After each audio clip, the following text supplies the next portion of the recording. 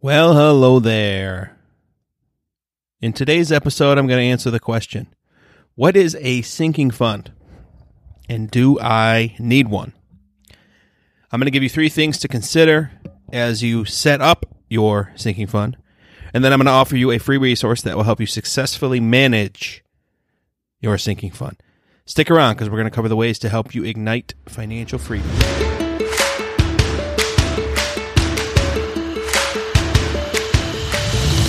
Welcome to the Igniting Financial Freedom Podcast, where I give you perspective as if I'm in your shoes so that you can remove the worry of money and create the life you want for you and your family.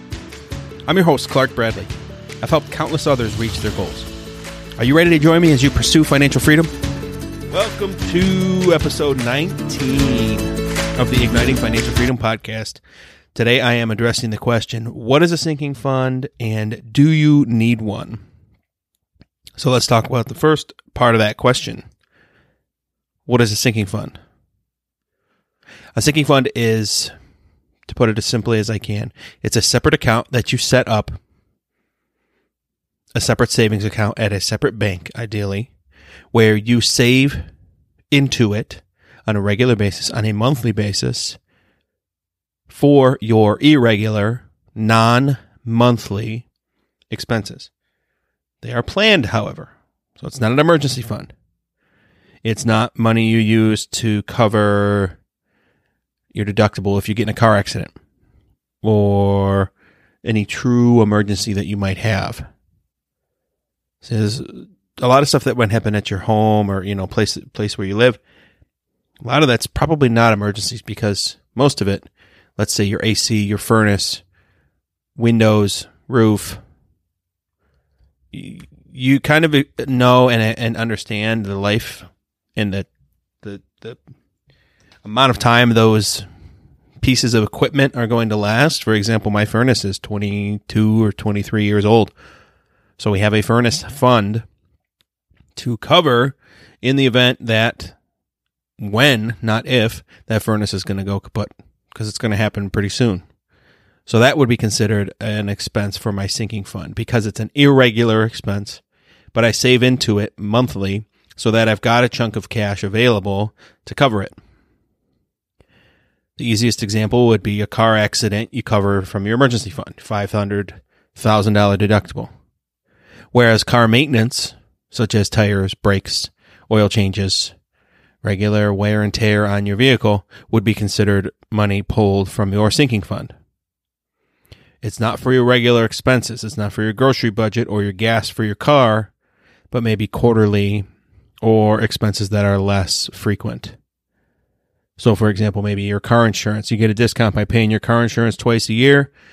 Okay, great. If it's $600 twice a year, then you just build your sinking fund up by $100 a month, and then every 6 months, boom, $600 comes out, and you get a 5%, 10% discount, whatever it might be.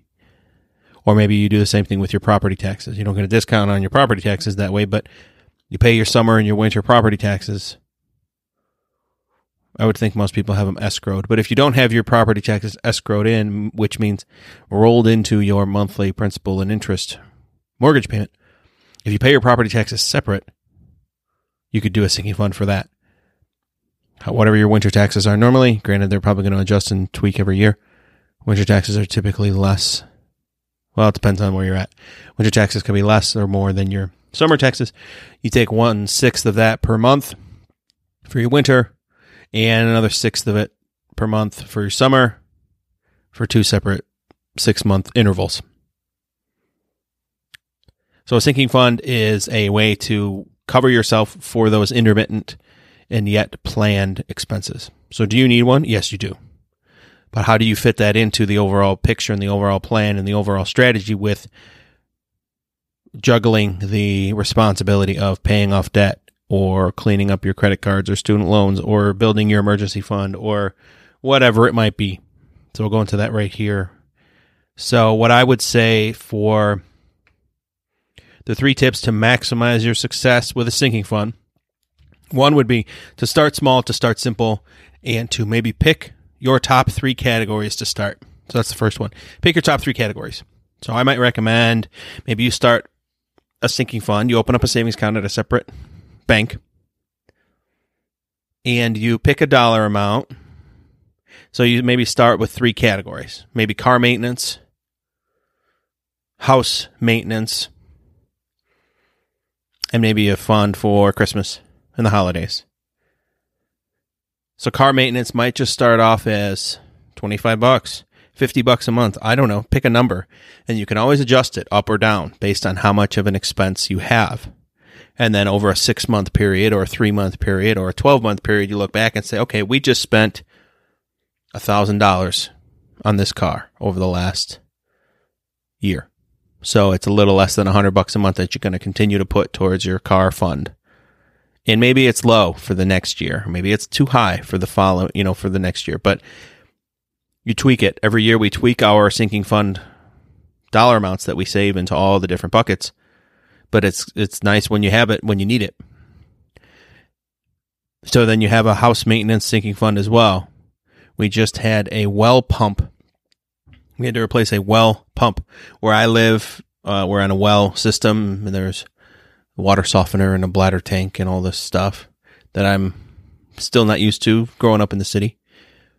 But anyways, we had a well pump that we had to replace. I mean, it was the original well pump from my house that was built in 1997, so the thing is 24 years old, and those well pumps normally have a 10 to 15-year shelf life. So we got, we got 7 years of bonus time, 6 years of bonus time, however you want to look at it. But that was a $1,500 expense. Wasn't planning on that, but I have a house maintenance fund where we're putting a few $100 a month into for that exact reason. And based on how much we spent on our house in previous years, I think our house maintenance fund is actually $200. Theoretically, we've got $2,400 a year going into our house maintenance bucket, and $1,500 of that was just paid out. So theoretically, we've got $900 for the rest of the year. Maybe it lasts, maybe it doesn't. And then maybe we have to adjust for 2022 up a little bit. 200 maybe isn't enough. Right? You could have an other gifts category as well. Maybe it's wedding expenses for weddings that you're going to, or a wedding of your own. Maybe it's birthday expenses. Maybe it's other holidays expenses that come up every year, or you have a family vacation that you want to plan for, whether it's routine every single year or just this one year coming up. COVID protocols are calming down, so maybe you're ready to take a family vacation, and it's going to be $3,000 in next summer, or whatever it might be. Well, 3,000 divided by however many months you've got left. You take 3,000 divided by 12, it's $250 a month.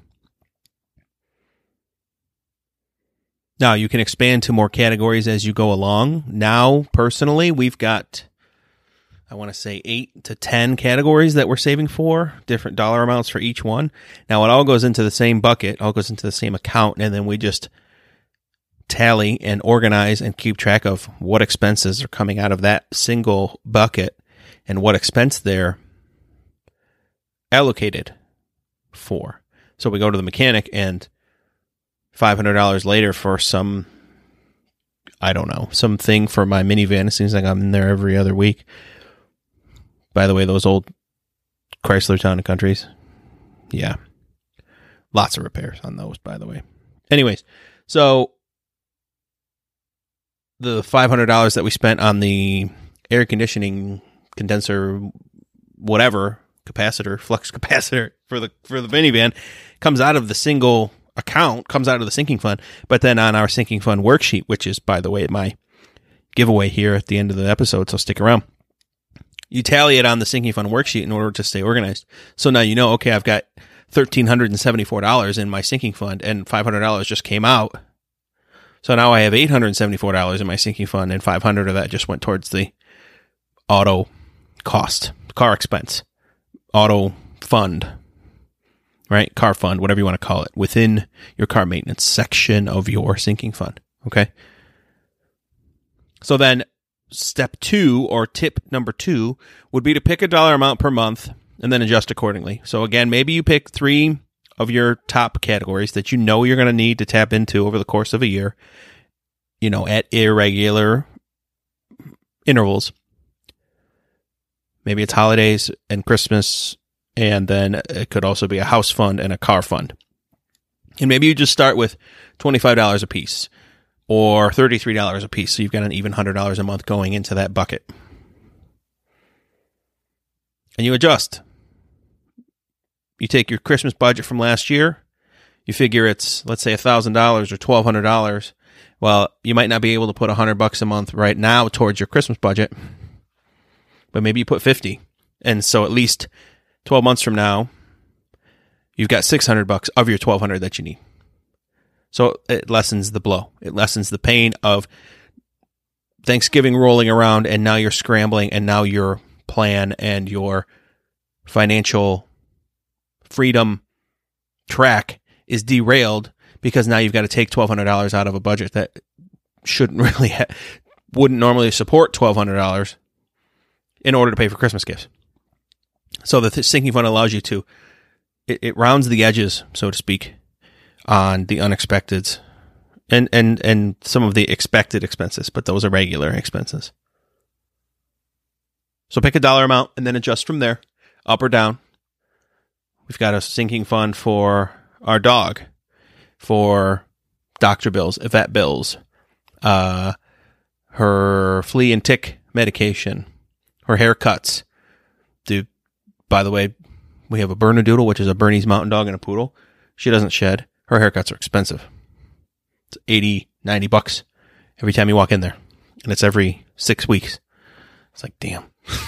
I mean, she's a big dog, so a lot of hair to cut, But still, did not realize that when we bought the dog.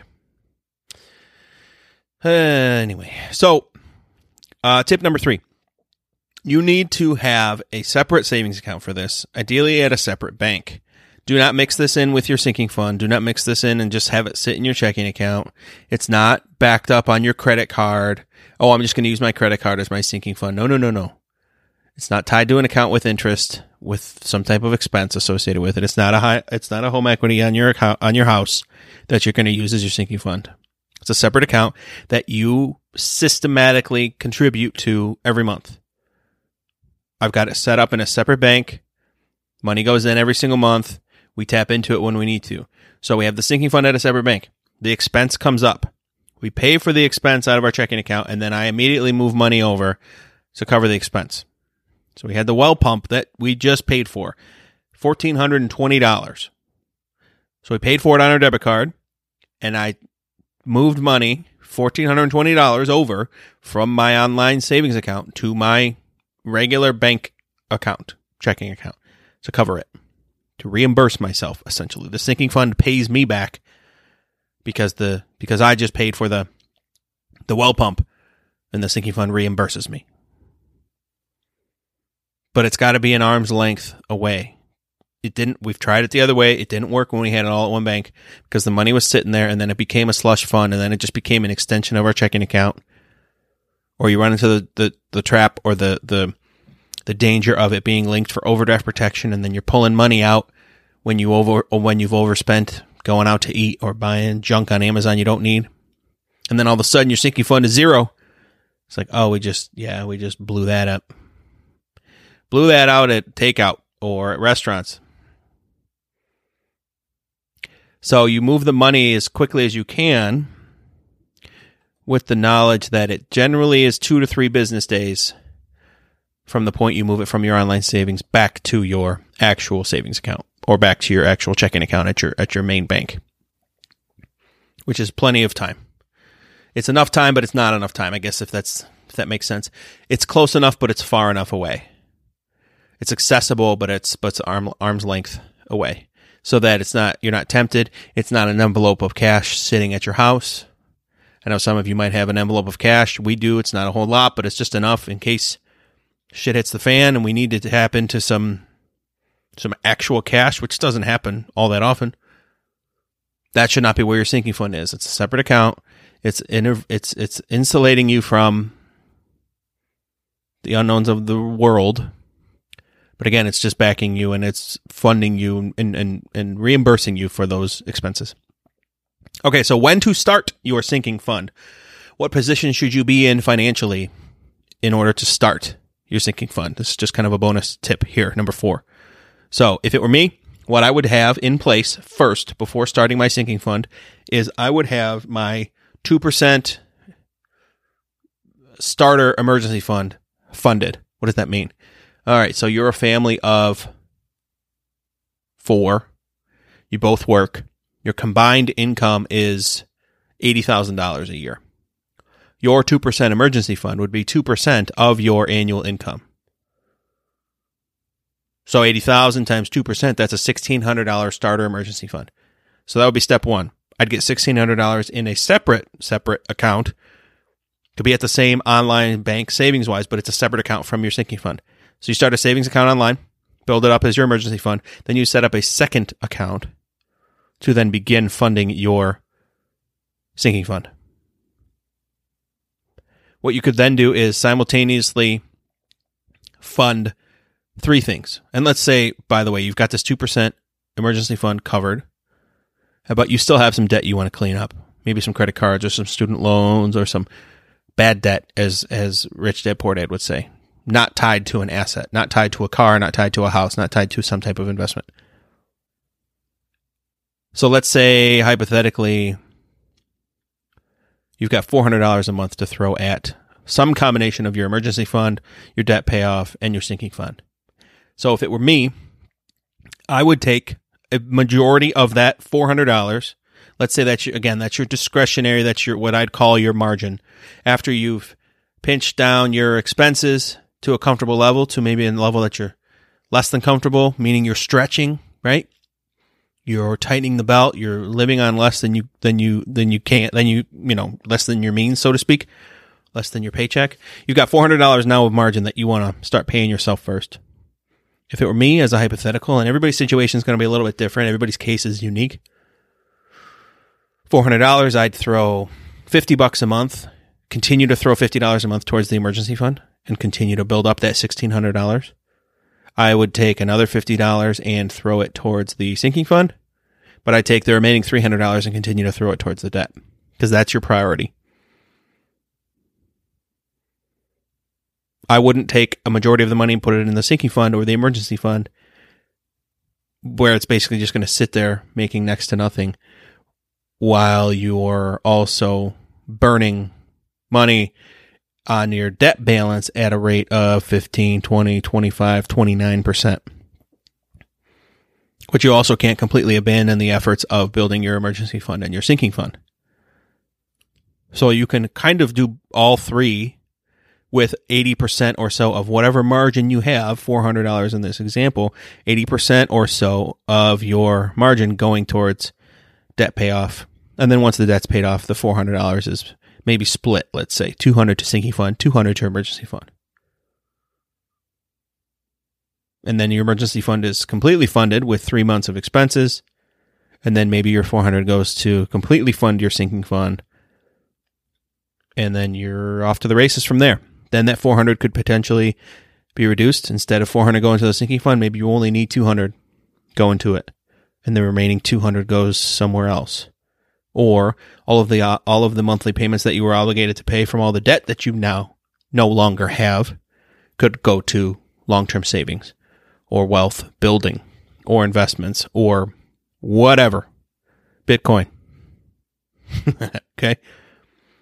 So that's just a high-level contextual way to look at it. I go into more detail in my course, the Debt Free Academy, by the way.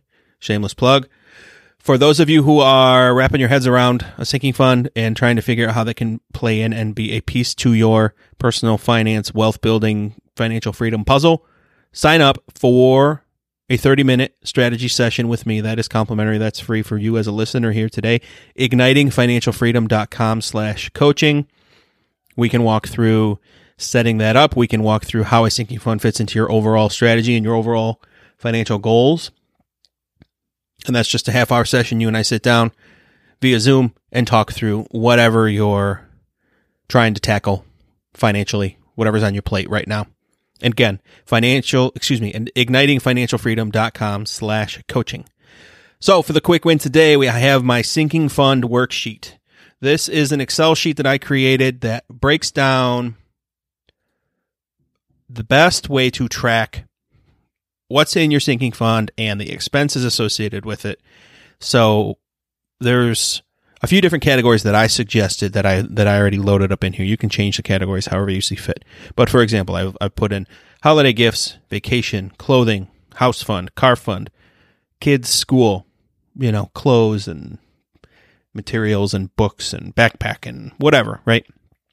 Birthday gifts, for example, pet stuff. I mentioned that. And then there's another 9 blank categories that you could fill in as you see fit.